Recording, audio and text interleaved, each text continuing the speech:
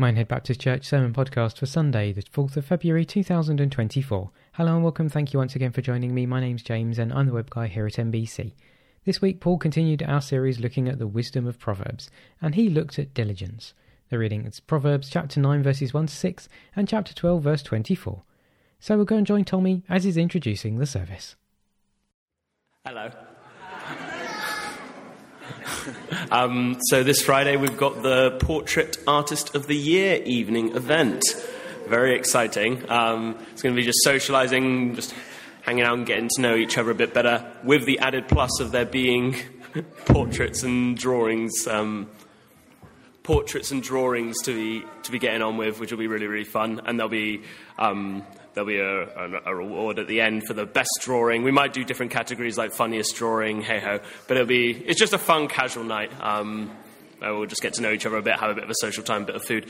It's 7 p.m, Friday, in the hall. If you could bring £2 just to cover costs of food and getting like the materials and stuff for drawing and whatnot. So, yeah. Sign up. Please sign up at the board at the back. There's a little sign-up sheet. Well, there you go. I'm going to tell you, the last night at the TN, the Fast Starter Social at the Skittles, I managed a very respectable last place. And I suspect much will happen with my drawing. But hey, let's come along, let's just have some fun together. Secondly, with regards to next weekend, just to let you know, on Saturday morning we have the men's breakfast. Now I know there might be men here that don't normally come to the breakfast. Can I encourage you to come along if you're able? Two reasons. Firstly, the food is always corking. Secondly, the number of bits of bacon you have at men's breakfast stays within men's breakfast, so there's kind of an incentive that way around, I guess, as well. And lastly but not least, the Nigel Manges, our regional minister, is coming to speak at that breakfast. Now, he's not going to be speaking much about being Baptist or anything like that. If you want to ask him a question, I know he'd welcome that. But what Nigel used to be was the chaplain to Sheffield United. And so he's going to come and talk about sport and faith and his time at Sheffield United. I will be reminding him, and I did tell him I would do this, of 2 weeks ago when Brighton thrashed Sheffield United 5-2.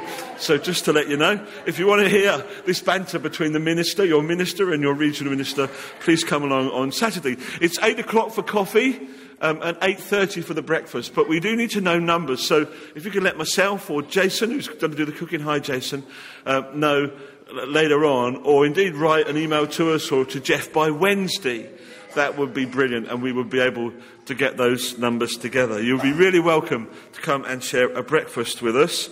In terms of the cost, we normally would ask you for a £5 for your breakfast, and any monies in our men's breakfast pot at the end of the year tend to go to a mission somewhere. So not only will you be getting a good breakfast, but you'll also be contributing to the Lord's work. And then there are some people who have birthdays. How about this? Pete, I know we missed it, and hi Pete, and just to ask you, could you give Pauline our love, in case you weren't aware, Pauline's broken her arm, and I just asked you to hold Pauline in prayer. By the by, Pete, you had one of those birthdays with a 0 in, is that right, my friend? Now, with ladies, I try to underestimate, okay? With gents, I tend to go the other way. So happy 90th birthday, Pete. And that might give you some indication. Happy birthday, my friend. And it will be, and Marjorie, wherever Marjorie is, tried to trick us by not letting us know her birthday was yesterday. Too bad, we found out. Is there anybody else with a birthday around here? Oh, I know, yeah, I know. Next week to answer the person there, is that okay? Because I think someone's got another birthday with a 0 in the middle of the week. Have I got that right? Yeah. Next week then. The only reason for doing that is it gives us an excuse to wish you happy birthday, Mary, 2 weeks running. Oh, it's this Thursday, yeah. But the nearest Sunday is next. Does that make sense? Unless my maths is off. In any case, you should never wish a lady happy 50th birthday till after the... Let's just give grace, these wonderful folk we have within us, and the fact that God has blessed them with these amazing lives. Let's just wish them happy birthday. Happy birthday to you. Happy birthday to you.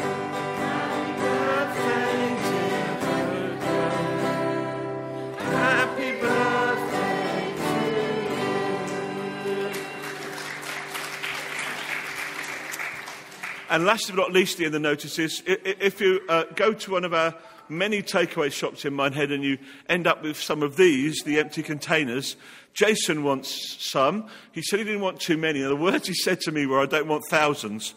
So I'm assuming hundreds would do. But can you have a word with Jason if you have any of these? They're just needed for the work we do at the Hope Centre and beyond. So if you have any of those, that would be brilliant. I don't know what your week's been like. I don't know whether you've had a week that's kind of up there or a week that's down there. I don't know whether the week's been full of excitement or a week full of problem. My week's been one whereby I've been blessed with being with some people whose week has gone bad. And in the midst of it, I say blessed, because in the midst of it, some of the Psalms have given me such contentment and peace. Friends, I would encourage you to turn to the Psalms. And turn into Psalm 131. The last verse says this, O Israel, put your hope in the Lord, both now and forevermore. And I would say, Minehead Baptist Church, put your hope in the Lord, both now and forevermore. And I guess, Sue, if that's true, now is the time to worship. Amen. Good morning, everybody. We'd like to stand and we're going to sing together. And we're going to give praise and join with the angels, aren't we? Yeah, and sing praise to Jesus, because that's why we're here. So we're going to stand. We're going to take up your offering during this song. And for those that are visitors, please feel free to let the bag pass you. However, if you'd like to give to the work here, thank you very much.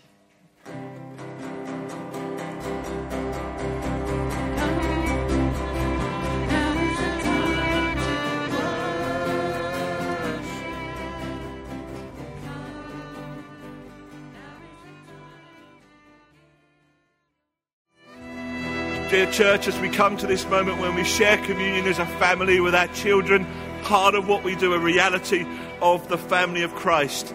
This is a charge to each one of us, because one way of singing God's praise is to share in this meal, to acknowledge the provider of the bread and the wine, the symbols of love and truth.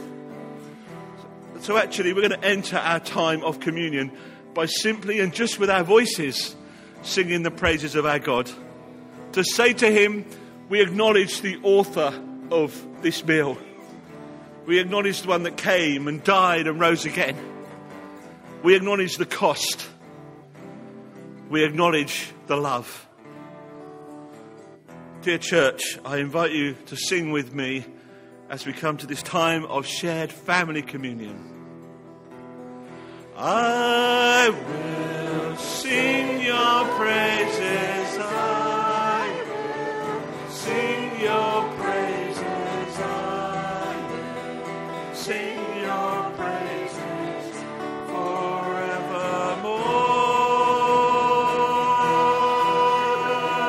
Sing, I will sing. I will sing your praises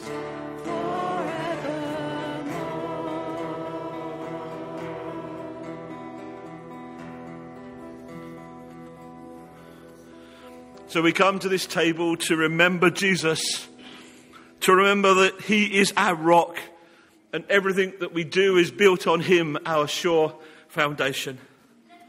This is a simple meal that Jesus has given to us, but a covenant, a promise to all who love him.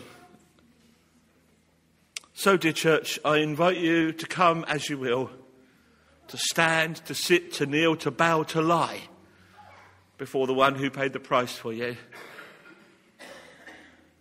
This morning we come as a family.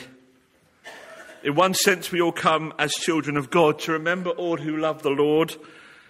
And everyone who loves the Lord is welcome to share bread and wine here this morning.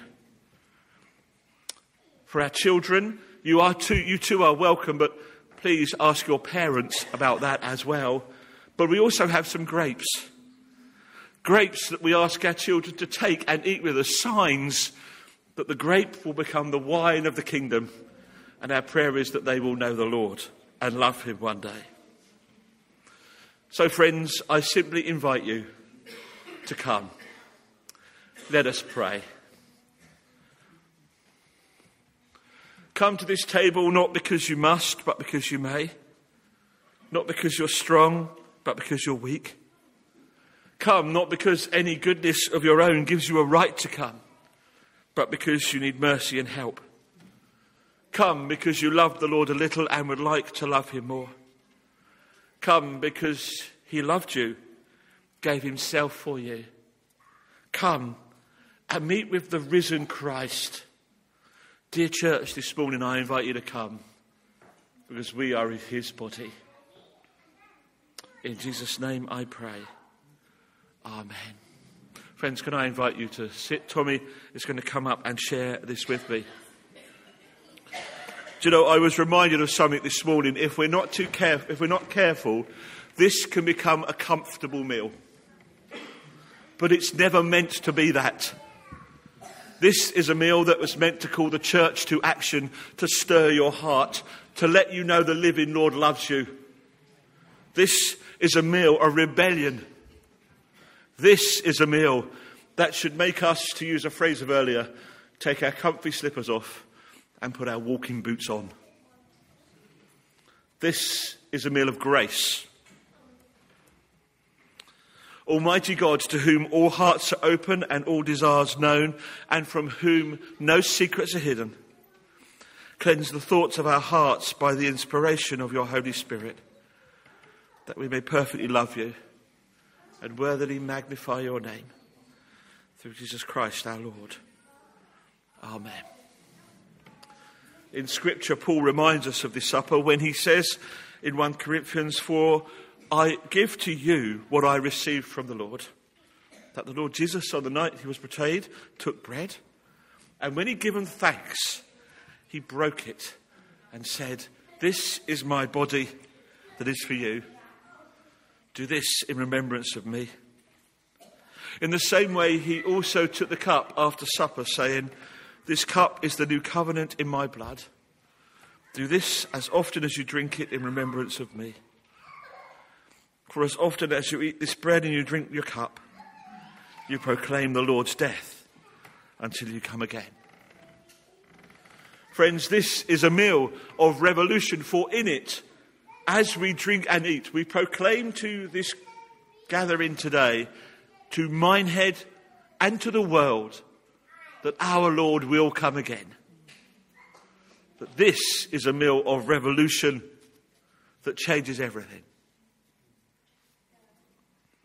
Before we distribute the bread and the wine, I'd love to pray that it would transform and change us. But that is a dangerous prayer, because if you add your amen to it, then what you're about to do next will be the most dangerous thing you could do this morning. Let's pray. Father God, I thank you for this amazing meal that we share, but I pray, Lord, that it won't just be comfortable for me, but challenge me. That it won't just be another time of communion shared, Lord, but today this will be revolution and revelation. And Lord, in sharing this bread and this wine, I give you permission to move in my life by the power and the grace of the Holy Spirit, to transform, to speak, to have your way with me. In Jesus' name I pray. Amen. Could I invite all of those that are going to share communion amongst us to come forward?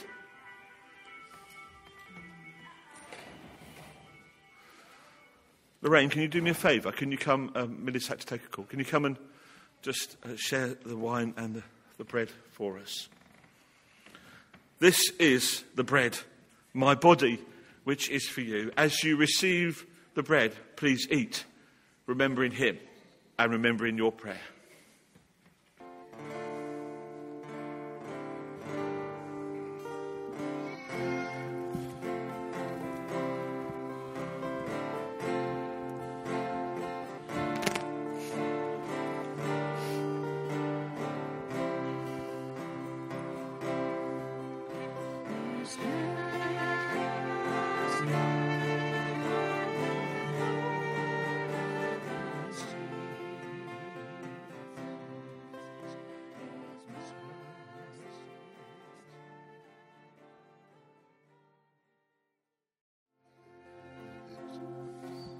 And so we have a covenant that's as 2,000 years old, and yet this morning it is also new.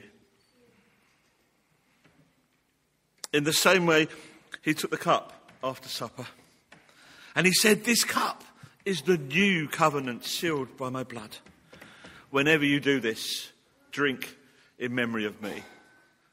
And so I invite you to hold on to your cup and we drink together in memory of the one that made this covenant new this morning. Drink and remember his blood was shed for you, and be thankful. And so, friends, as family together, the Lord's family, I say, drink this and remember that Christ's blood was shed for you, and be thankful. Amen.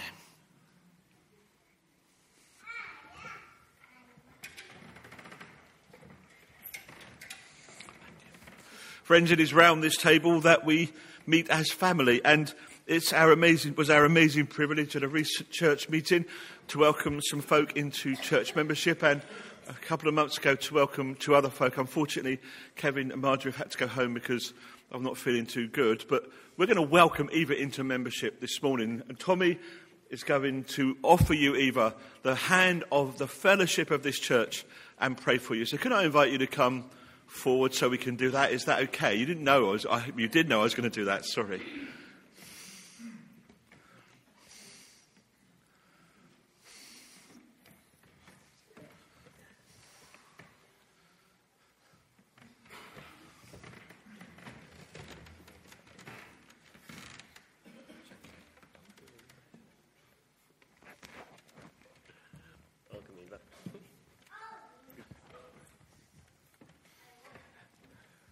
Let's pray for Eva. Heavenly Father, we want your blessing to pour over Eva. We want her to feel part of this community, part of this family. Lord, would Eva be a blessing to us and us to her, and will we all be a blessing to you? We pray for her sense of belonging, her sense of family to be found here, and that we would all serve and come alongside her to help her grow in her relationship with you. Thank you for Eva. Bless her and be a blessing through her. In the name of Jesus. Amen.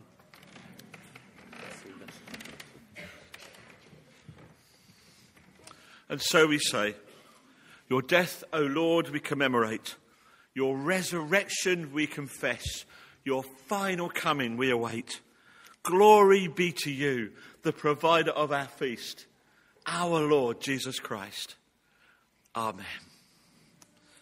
Bless you, friends. It's always good to welcome new friends amongst us.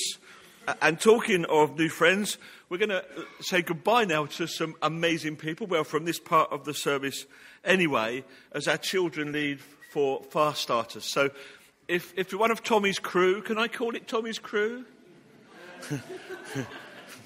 Is that the right phrase? You get my drift. If you're one of those, or you're helping with that, we would love you to follow him. And while they do so, let's bless them on their way in prayer. Father, we thank you for this amazing group of young people, for their liveliness and their life, for their talents and their gifts. But most of all, Lord, we thank you for the potential that is within them, that they may follow you, may come to know you and love you as their Lord and Saviour. And within them, Lord, may there be such potential that the Lord's name may be known and God's kingdom may flow and come here on earth. In Jesus' name we pray. Amen. Bless you, friends. It's really good, Sue, to have these amazing folk among us. I see that you're standing there, Bible in hand. You're poised. Is that right? To read the word of the Lord. Let's hear God's word, Sue. Oh, sorry. I got it wrong, didn't I? I do apologise. It's because I had something in my mind. I'm so sorry. Friends, we're going to come, before we do that, we are rightly going to come before the Lord in prayer with our prayers of intercession. And I'm sure you, like me, have been aware of that accident that happened on the A39 on Wednesday. Kind of shocked and saddened. Shocked and saddened in many different ways. because of the age of the young girl that died, because of the connections with our brothers and sisters in Christ in the town, in church. Because in many ways you could see such hope, as we said, about our young people, and we ask the question, why? It is surely that right that we recognise that in that moment several lives were changed forever. And therefore right and proper that for our prayers of intercession today we simply come and we give time and space and we pray, remembering Annie's family and friends, remembering our friends at the Methodist Church, remembering the community of Porlock. And right that I ask you, dear church, to join with me in prayer. We're going to simply pray with a simple response to the words, Lord, in your mercy. I simply ask you to say, hear our prayer.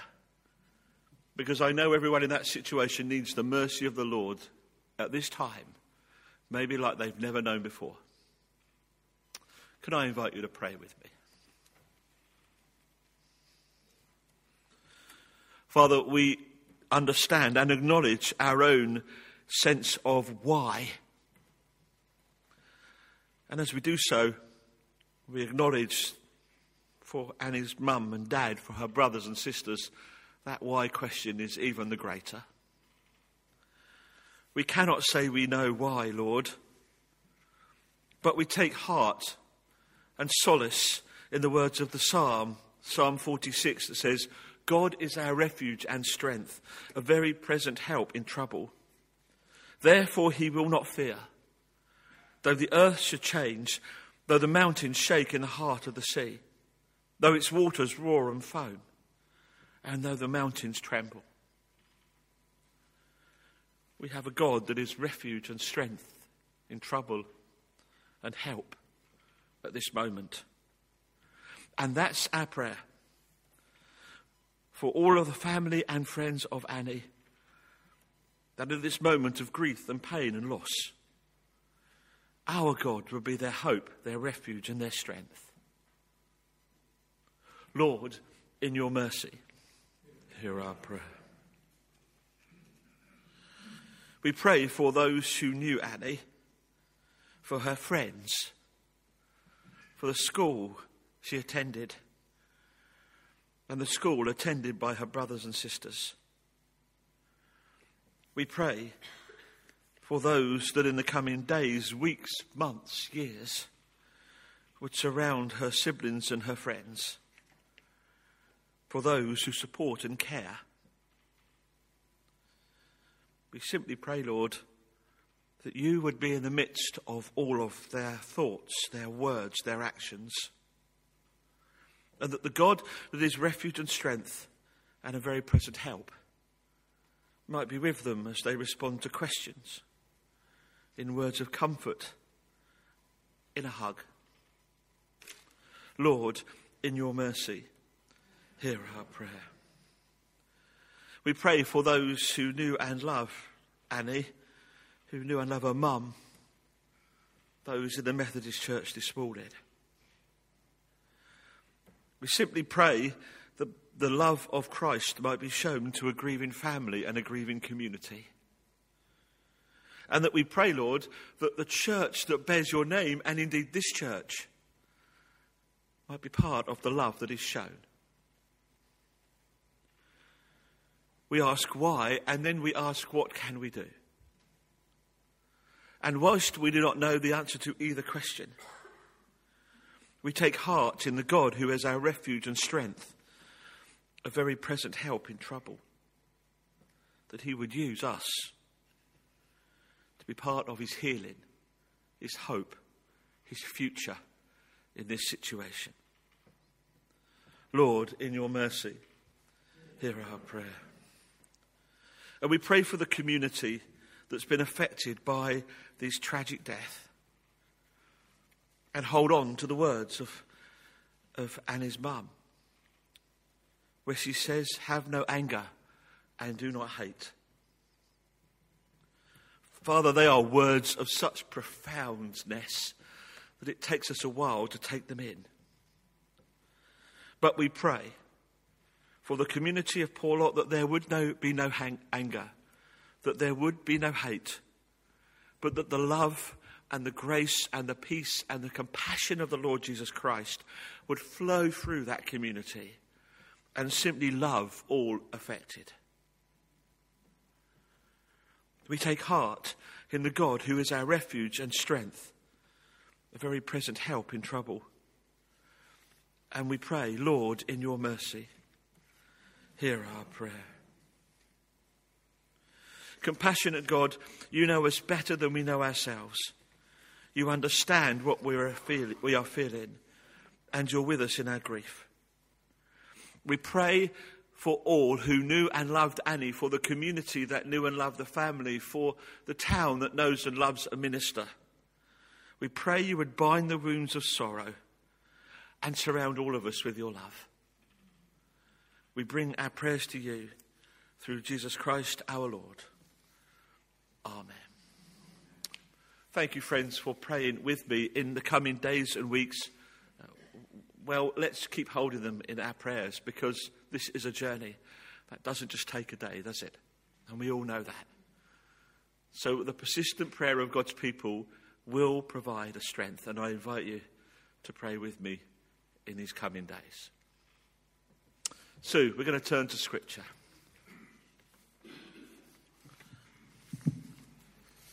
Okay, we're going to read Proverbs 9, 1-6, which has been our theme for the last few weeks. Wisdom has built her house. She has hewn out its 7 pillars. She has prepared her meat and mixed her wine. She has also set her table. She has sent out her maids, and she calls from the highest point of the city. Let all who are simple come in here, she says to those who lack judgment.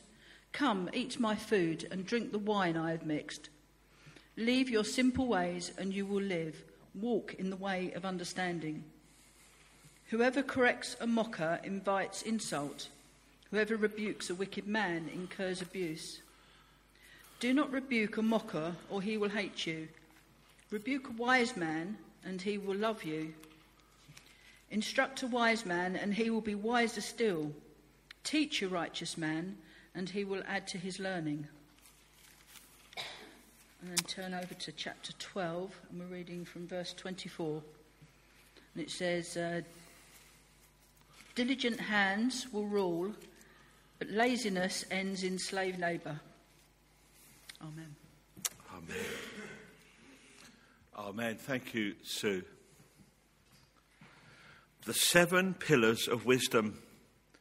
We've been looking at those as a church over the last few weeks, and if you've been following them, then you'll remember that these are pillars that Solomon seems to suggest are there in the book of Proverbs. He never actually says, here's the definitive list. And so what we're looking at is that list, which with a bit of research I have found within the book that say these are the pillars I believe that God has for us as a church within this book of Proverbs. And we come to this one, diligence. We've been and looked at trust and integrity and generosity. This morning we're looking at diligence, and if you know, I've got the programme, next week we're going to look at apples of gold. And someone said to me, well, what are they? Well, come along and find out is my kind of response, right? But today we're going to look at diligence. Now, according to the dictionary, diligence means this: earnest and persistent application to an undertaking, steady effort, assiduity. Now, if you're like me, you go, what is assiduity? Okay, so I had to look assiduity up. Assiduity means to have a constant and close attention to what you're doing. Okay, there's a word for you Scrabble players for future use. I'm not sure how you might use it, but it's there. That's what it means. Or secondly, according to the Oxford English Dictionary, attentive care and heedfulness. Do you know, it was Monday morning, and I will never forget the call as long as I live. It was back in the days when I and Lorraine lived in Sussex, and I was working most of the time, by that time, as a home worker. When I wasn't out and about, that's where you'd find me. And we had a little office at the back of the house, and that's where I was on this Monday morning. Now, my boss gave me a call, and that in itself wasn't unusual. But normally what happened when my boss gave me a call was that we might have a little bit of banter, my boss being one of the bank directors, one of the early female bank directors, as it happens. And she would ring and often say to me, "How are you, Paul?" This particular Monday morning, she never let me get a word in. She simply said this. She said, "Drop whatever you're doing tomorrow, cancel it. I want to see you in my office in Liverpool at 9 o'clock tomorrow morning. Travel up to Liverpool today, stay overnight in a hotel, get to my office by 9, don't be late." And she put the phone down. Now, normally what would happen is she'd say, "How are you, Paul?" And if I'm being honest, that was my cue to tell her about church. Church was amazing. Karen, that was her name. Church was amazing. Didn't happen this time. I've got to tell you that on the way up, that journey was quite one of the worst I've ever had. My brain was wandering all over the place. God, what have I done wrong? Trying to recall something that would mean my boss would call me up on such an urgent matter. Anyway, the day went, I booked into a hotel. I don't remember if I slept well or not that night, I can't tell you. But what I do know is that by 9 o'clock the following morning, I'm sitting in her office. And without ceremony, she slaps a bit of paper on the table in front of me. And she says, "Read it and sign it. Because from this moment on, that's a list of things you can't do." Okay. And I read the list, and included within it were lots of different things. But one of them said, for example, you will no longer be able to trade in the shares of the company I was working for. And she said, "Before I say another word, you have to sign it." Okay. So I signed it thinking, I wonder how long it'll take me to get home to tell Lorraine I've been fired.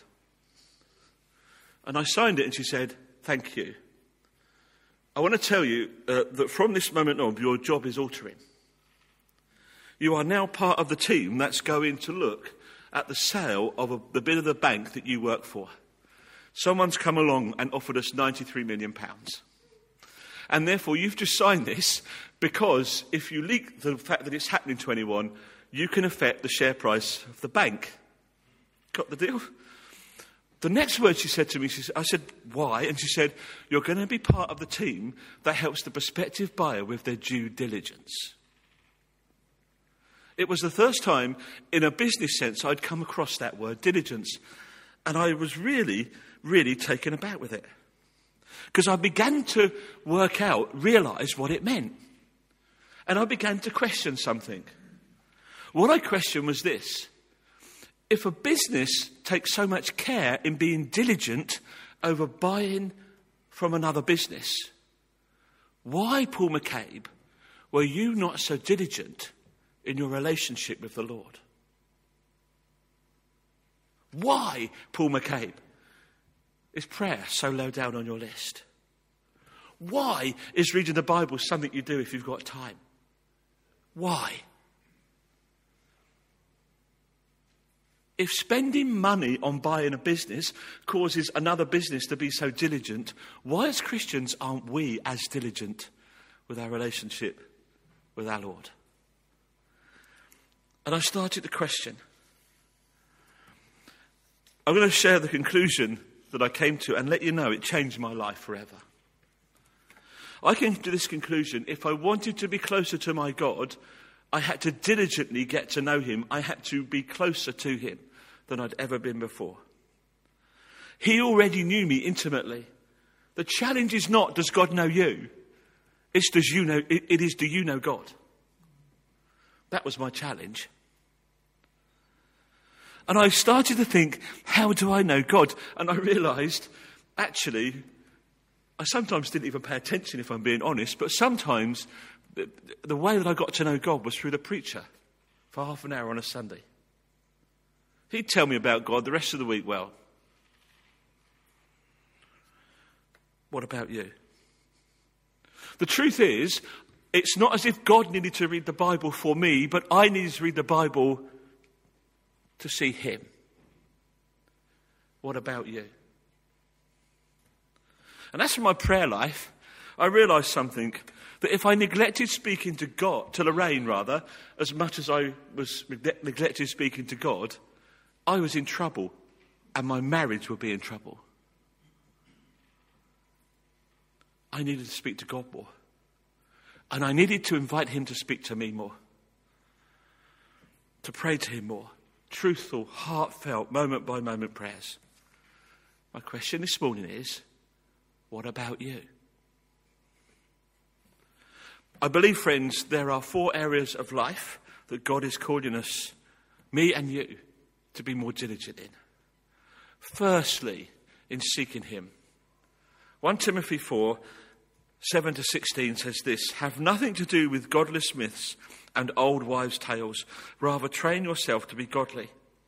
For physical training is of some value, but godliness has a value for all things, holding promise for both the present life and the life that is to come. This is a trustworthy saying that deserves full acceptance, and for this we labour and strive, that we have put our hope in the living God, who is the Saviour of all men, and especially of those who believe. Command and teach these things.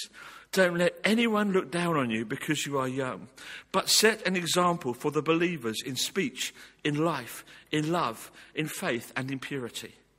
Until I come, devote yourself to the public reading of Scripture, to preaching and to teaching. Do not neglect your gift, which was given you through a prophetic message when the body of elders laid their hands on you. Be diligent in these matters. Give yourself wholly to them, so that everyone may see your progress. Watch your life and your doctrine closely. Persevere in them, because if you do, you will save both yourself and your hearers." Friends, that day I took those verses seriously. If you want to know how seriously, well, I and Lorraine at the time were running a house group, and took it seriously enough to think, I need to know more of my Lord so that when we come to the house group, we're able to seek him together. Actually, from that moment on, for the next few years until we left, 5 actually, until we left and I became a minister, some 8 people from our house group went into the ministry. These are dangerous stuff. If you and I truly diligently seek the Lord, we're going to give the enemy a bloody nose. Hallelujah is my response to that. You don't seem so sure. So friends, can I invite you to do something for me? To throw out a lie of the enemy. Being with the Lord is not a chore.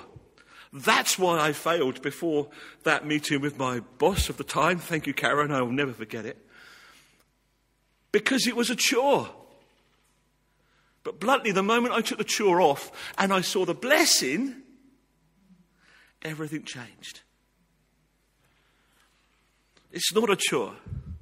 We are not to turn seeking him into a chore. But we mustn't be lazy about it either. Okay, we are called to do this in Scripture. This is a list for you, those of you that make notes. We're called to labour and strive. To strive for the Lord, to seek him. We're called to devote ourselves to him. We're called to not neglect him. We're called to be diligent with him. We're called to give ourselves wholly to him. And we're called to persevere. And incidentally, when you first saw across the room, across the disco, across the bar, across the dance floor, however it was, you first saw the love of your life, that list describes how you are with them. You are diligent with each other. You give yourselves to each other. You persevere with each other. You don't neglect each other. You devote yourselves to each other. And bluntly speaking, it might just be me, but had Lorraine said to me, you can come and see me next Tuesday over the hot coals, I'd have walked over the hot coals. I'd have laboured and strived. That's how we are with the love of our life, and that's how we should be with God.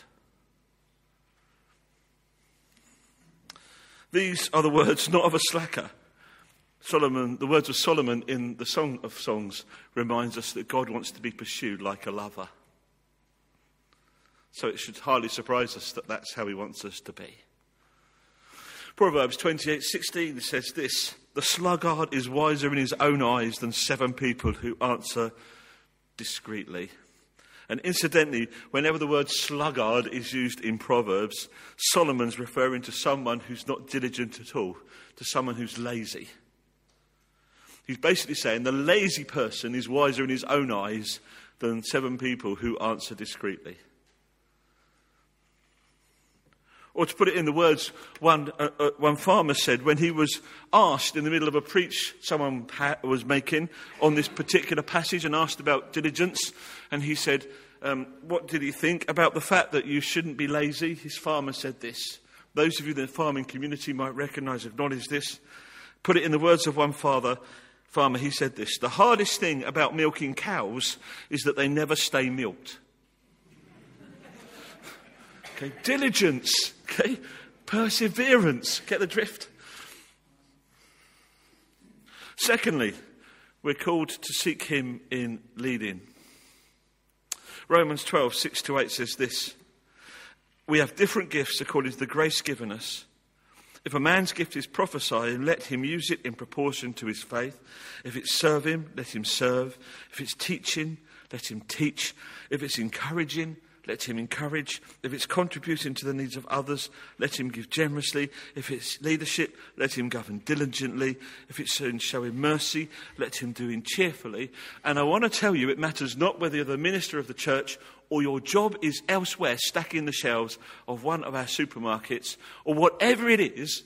If God has called you there, do it diligently.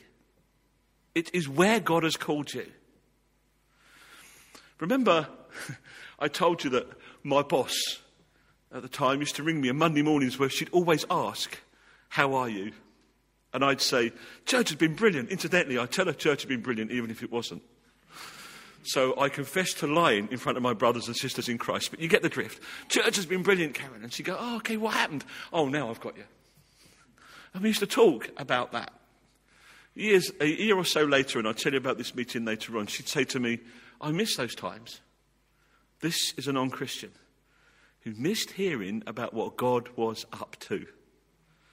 I'd like to tell you that for my time there, I genuinely feel that God called me to that place to be me in that time, and called me away when it was right for him to do so. So whatever you're doing, do it diligently to the glory of the Lord, and God will repay. Proverbs 12:24 says this: "Diligent hands will rule, but laziness ends in slave labour." And lest we forget, when Solomon wrote these words, slave labour was a real thing. If you didn't pay your debt, you ended up in slavery to another. Diligence is a requirement for effective leadership. And everybody in church leadership, whatever you're doing, should be diligent. Then, with regards to our work, Proverbs 30-34 says this: "I went past the field of a sluggard, past the vineyard of the man who lacks judgment. Thorns had come up everywhere. The ground was covered with weeds, and the stone wall was in ruins.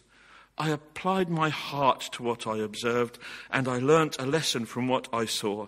A little sleep, a little slumber, a little folding of the hands to rest, and poverty will come on you like a bandit, and scarcity like an armed man." That's pretty graphic, isn't it? Doesn't hold back, does he? Or to put it another way, Proverbs 21:25. "The sluggard's craving will be the death of him, because his hands refuse to work." Lazy hands make a man poor, but diligent hands bring wealth. It's a summary of what Solomon says. Proverbs 13:4. The sluggard craves and gets nothing, but the desires of the diligent are fully satisfied. You could go on forever, but I think you get the picture. But there are those, are there not, who work hard and are not rewarded financially. There are those who don't work at all and seem to be financially well off. But the general rule for most of us is that the harder we work, the more likely we are to get some measure of movement forward. And that works with knowing the Lord too. Do you know, if you, this morning, are sitting there saying, I don't know the Lord, I don't feel close to him, can I invite you to do something very profound? Don't wait for him to come close to you, because he's already right beside you. But you draw close to him. And then you'll discover how close to you he really is. I don't remember that journey back from Liverpool, really, but I do remember all the way back I had a worship CD on. Now, if you know much about Liverpool back to Sussex, you know that's about 5 hours and a bit. And the worship CD, I didn't change it, it was on repeat. And the reason it reminded me of it is because the first song on the worship CD that I had in the 2005, I think it was Come Now Is the Time to Worship, right? And I must have sang that a dozen times, not really, but you get my drift, a number of times going home. But by the time I got home, I thought, no matter what the circumstances, I'm ready to worship you. But it took a bit of diligence. The following day, I remember I got up, and my immediate instinct was to go out and start typing in some emails, and in my brain I went, no. I will read the word of the Lord. A bit of diligence is what's needed. But as a general rule, most of us succeed with that harder work in terms of scripture and prayer. Do you know, I love this story, and it just speaks to me of what work can be like. It's a true story. There was a retired man, and he had some hands on his time, and he was interested because near to where he bought his retirement home, there was a shopping mall going up. And he bought his retirement home, and it was like the beautiful panoramic views, and then all of a sudden there was planning permission for the shopping mall. So he got really interested in seeing what was happening, the construction that was going on. And as it happens, although it may not seem it from what I've just told you, he liked what he saw. In particular, he got really fascinated by this conscientious operator of this huge crane. And so days would come, he'd go for a walk, he'd stop and tarry and watch this chap for 10 or 15 minutes, and then he'd walk on. Anyway, one day came, he'd do that day after day after day after day, and one day came when he recognised the chap that was on, sort of as he walked to the crane, the chap at the bottom of the crane was the operator of the crane. And so he went over to him and he told him how he'd watched him and how he thought what he did was amazing and how it was scrupulous.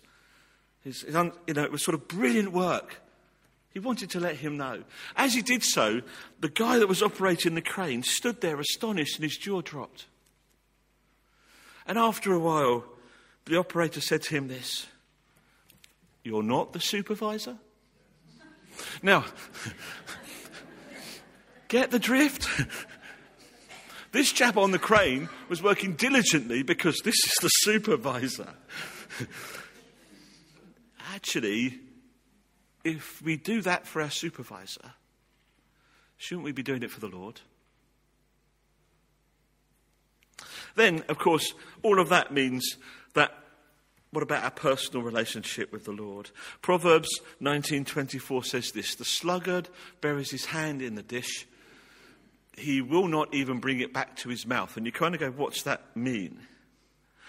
Ally that with this one, Proverbs 12:24. "The lazy man does not roast his game, but the diligent man prizes his possessions," which is another one you go, what on earth is going on? What it means is this: the Christian that is not the sluggard will crave a relationship with the Lord. And will not only crave it, but they'll do something about it. They'll be diligent with their relationship with God. Remember I told you about that strange phone call and my secretive visit to Liverpool, my conversations with Karen? It would be true to say that I got on really well with her. And after signing the paper, after she told me what was happening, I asked her if something was wrong. Because she was a very lively person, but this particular morning she sat almost staring down at her feet. And she wasn't normally like that. I can remember that moment because not only was she lowered her head as she said this, but she said this: "It's like this, Paul. If the sale goes through, you're out of a job." She would later tell you if you could get hold of her, that the response I gave to her stunned her. She said, as I said this to her, and I don't know where it came from, it was just my immediate response, okay? So I'm not saying I was theologically brilliant, please don't get me wrong, but this was my response. No worries, God's got it under his control. Everything will be to his glory, you'll see. Okay, and I told her that this was fine, don't worry about it, Karen. And I kind of did it for her. Does that make sense? There wasn't any deep theological thinking, I don't think. And I also told her that from that moment on, I would do my very best in my new role, even though I knew if I succeeded, I'd be talking myself out of a job. It was about a year later, I guess about that when there was an official announcement in the city. And as you have to do with this with a PLC company, the announcement was made in the city before the stock exchange opened so that actually your share price could then adjust accordingly. Okay, you got that bit of wonderful financial propriety. But there was an event with the press present and all these people, some of whom were on the news. I was quite touched, actually. Anyway, but they were all there, and I was talking to her at the coffee at about 7:30 in the morning before the announcement was made at 7:45 before the stock exchange opened at 8 o'clock. And at that time, I actually wasn't working for her. Because what had happened was the company that bought the business saw how I was working, and their words, we like the fact you work diligently, Paul. We're going to offer you a new contract, and I have to tell you, with a healthy pay rise. And I was no longer working for Karen. But it was the moment I reminded her of the conversation in the office. And as we stood there and she said, I can no longer control you, can I? Quote unquote. I said, remember? I told you it would be all right. Everything to God's glory. This morning, what about you? Are you ready to commit once again to the life that says the pillar of wisdom is diligence? Be diligent in study and prayer and scripture. Be diligent in your relationship with your Lord. Are you? For myself, I want to say this. I want my relationship with God to become closer and stronger this year. But I also want to do something else, which was reminded to me this morning. I want to take the comfortable slippers off and put my walking boots on. We have, dear church, become too comfortable. Let's get the slippers off and the boots on. And therefore I urge you to respond this morning as we come before him in prayer and worship, to ask the question, what about me? I ask of you, what about you? In many ways, what I'd love to be able to do is to line up 80, 90, 100, however many of us there are here, pairs of walking boots and say, go put one on and go walking. But isn't it true the Lord wants to break that barrier of the wall down? I want my relationship with God to become closer and stronger this year. I simply ask the question, what about you? Amen. Let's pray, friends, as Sue and the group come back to lead us in some worship. Father God, I thank you. And I genuinely, Lord, call out to you this morning. And I pray for my relationship. And I pray, Lord, that it will be stronger and closer this year than it's ever been before. And I don't know what you need to do in me to make that happen, Lord, but I do pray you would do in me what's needed so that I would be closer and stronger in my faith than I've ever been before, closer and stronger to you. And I don't ask great things of you, if that's your prayer, dear friend, except that I do say it's got to be your prayer to the Lord. And so therefore in your heart or with your voice, I invite you in a moment to say amen. Because it's no good my relationship being stronger with the Lord if yours is not. But when mine is and yours is, then the church's is. And the Lord will move us. So for my behalf, Lord, on my behalf, Lord, I say draw closer. Make me stronger, Lord. In Jesus' name. Amen. Friends, Sue and the group are going to lead us in some worship. we're going to worship for about 15 minutes. Is that okay? Hope it is. Time for you to respond. If the Lord speaks to you, or the Lord gives you image or picture, please come and find me. If you need prayer, please come. But please respond to the Lord that says, I want all of you. And I want to give you my all. Sue.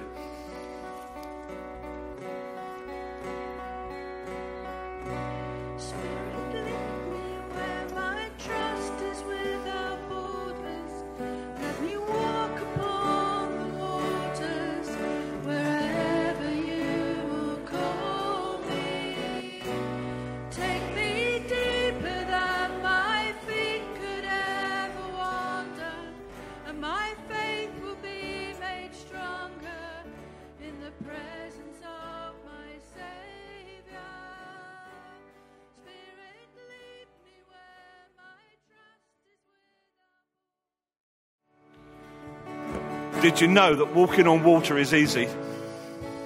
Did you know that? All it requires is one thing, a step of faith. I'm going to invite you to do something this morning, whether you're sitting, standing in, whatever you're doing, however you are, whatever you do, however you want to do this, whether you want to do it in your heart and give this to the Lord, that's perfect and fine. Or whether you want to be like me and say, today I must do something that's physical for my Lord. I want to invite you to do something. If you're standing, I want to invite you to go as far back into the seat as you can without knocking the person over. Because what we're going to do in a moment together is take a step of faith and move into the future. And I'm going to do it with you. I want to do it physically. Now, you don't have to follow me, but if this is in your heart, I pray it will be in your heart. But I want to walk on water. And I acknowledge that to do so, my Saviour, who already can walk on water, asks one thing of me, that I take a step of faith. And if we can have the words of the chorus up, there, the one that took Spirit lead me, that bit, Stephen, that would be brilliant. Thank you.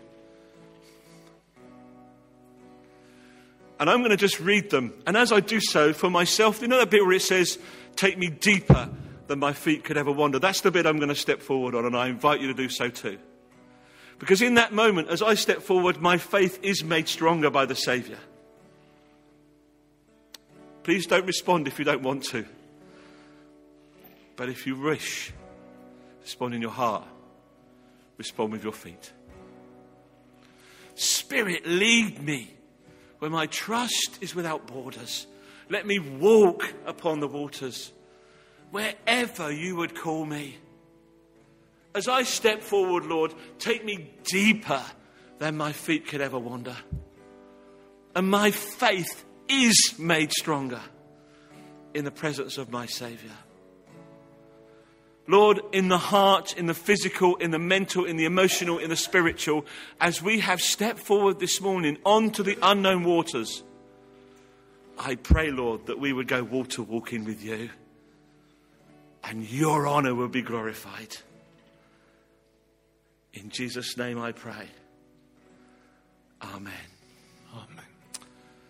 Bless you. Do you know, as you do that, do you know the amazing thing about walking on water? As Peter Peter stepped forward. It says in Scripture he was looking in the eyes of his Lord. And hallelujah. As we step forward, may our eyes always be fixed on the one who is water walking. We're going to sing of that water, that Lord now, and that step of faith, because as you've done so, I want to argue that you will see and have seen the King of Glory.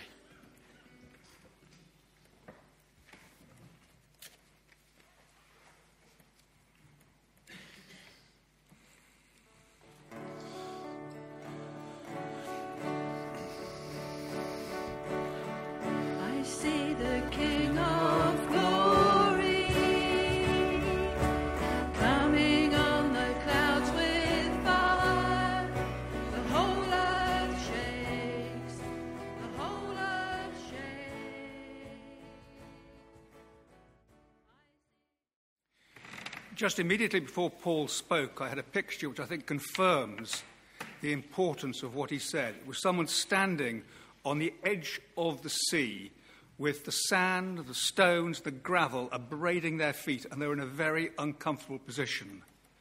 but to step out, or stepping out into deeper water, that no longer occurred. There were troubles and difficulties, obviously, but the fear and the pain of where they were at the moment ended.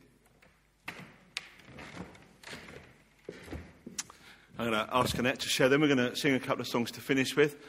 Just to say, friends, I do genuinely believe the Lord is saying, and we're going to come back to this in 2 weeks' time, that we're too comfortable and that he's calling us to do something amazing. But we'll come back to that. I hope that's okay. As Paul was speaking, a song from many, many years ago just came into my head. I used to sing it with the young people I used to lead, not here but in another church. I want to live on the front line. I want to live on the forefront of what God is doing today. I want to live on the cutting edge of all that God is doing today. I want my life to be useful. I want my life to be fruitful. And there's more. I can't quite remember it, but it's all about standing on that cutting edge and being prepared to fight. And from all that Paul said, and God is saying, is that we can only do that if we step forward. We have to step forward and we have to be on that front line. And when we're on that front line, change will happen and it will be to God's glory. Sorry, I was just trying to do two things at once there. We'll come to that word in a couple of weeks. Is that okay? Do you know, what we've talked about is something amazing. We have an awesome God. And we're going to sing of that awesome God now. We're not? We're not. I thought we were, but we're not. Okay? Oh, bless you. Sorry? The last one. Yeah. Sorry, Sue. I mean, what can I say? You can never trust a minister, can you, really? Except to say that both that song, Our God is an Awesome God, and our last song talk about the reality that we cannot do anything without Christ. Lorraine, I'm going to do... Yeah, you come on then, because, as they say, unscripted. Sorry, folks. I just feel very prompted sitting down there. We are in a battle, and a month or two ago, God really challenged me, and it was quite a sort of harsh word to take on board, but we all know we're in a battle, and, we know Ephesians 6, putting on the whole armour of God, the shield of faith, the helmet of salvation, and the sword of the Spirit, which is the word of God, the sword of the Spirit that we can wield against the enemy. And God very clearly showed me, if we are not in the word, then we are laying down our sword. We are laying down what he's given us to fight with. And, we know so much that Jesus in the wilderness, in that difficult time, it was the word of God that he argued against the devil. And it was the powerful word that we have the victory in. So let's be a people that know that don't lay down our sword, but pick it up and get the walking boots out and be that strong army that he desires of us. Okay. We are going to come back to this in 2 weeks' time, but just to give you a bit of a heads up, really, Scripture reminds us that we're a people of mission, and it reminds us that we're a people of movement, and it reminds us not to get too comfortable. All of that is scriptural. We're going to finish on our last song now. It's one of those songs where we can declare, in Christ alone.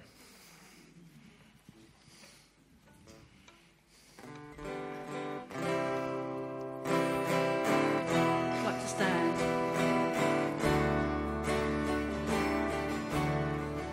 In Christ alone, my hope is found.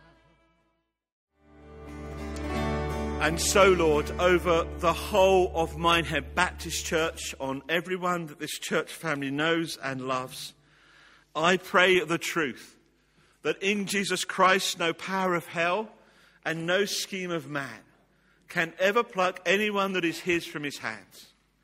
And I pray for all that until the Lord calls us home, or until he returns again, that not only will we stand in the love of Jesus Christ, but that we will move in the love of Jesus Christ. Slippers off, walking boots on. May this week be to his glory and his mission. In Jesus' name I pray. Amen. To leave a comment, please go to minehead-baptist.com/sermons. Well, thank you once again for listening, and I'll speak to you soon.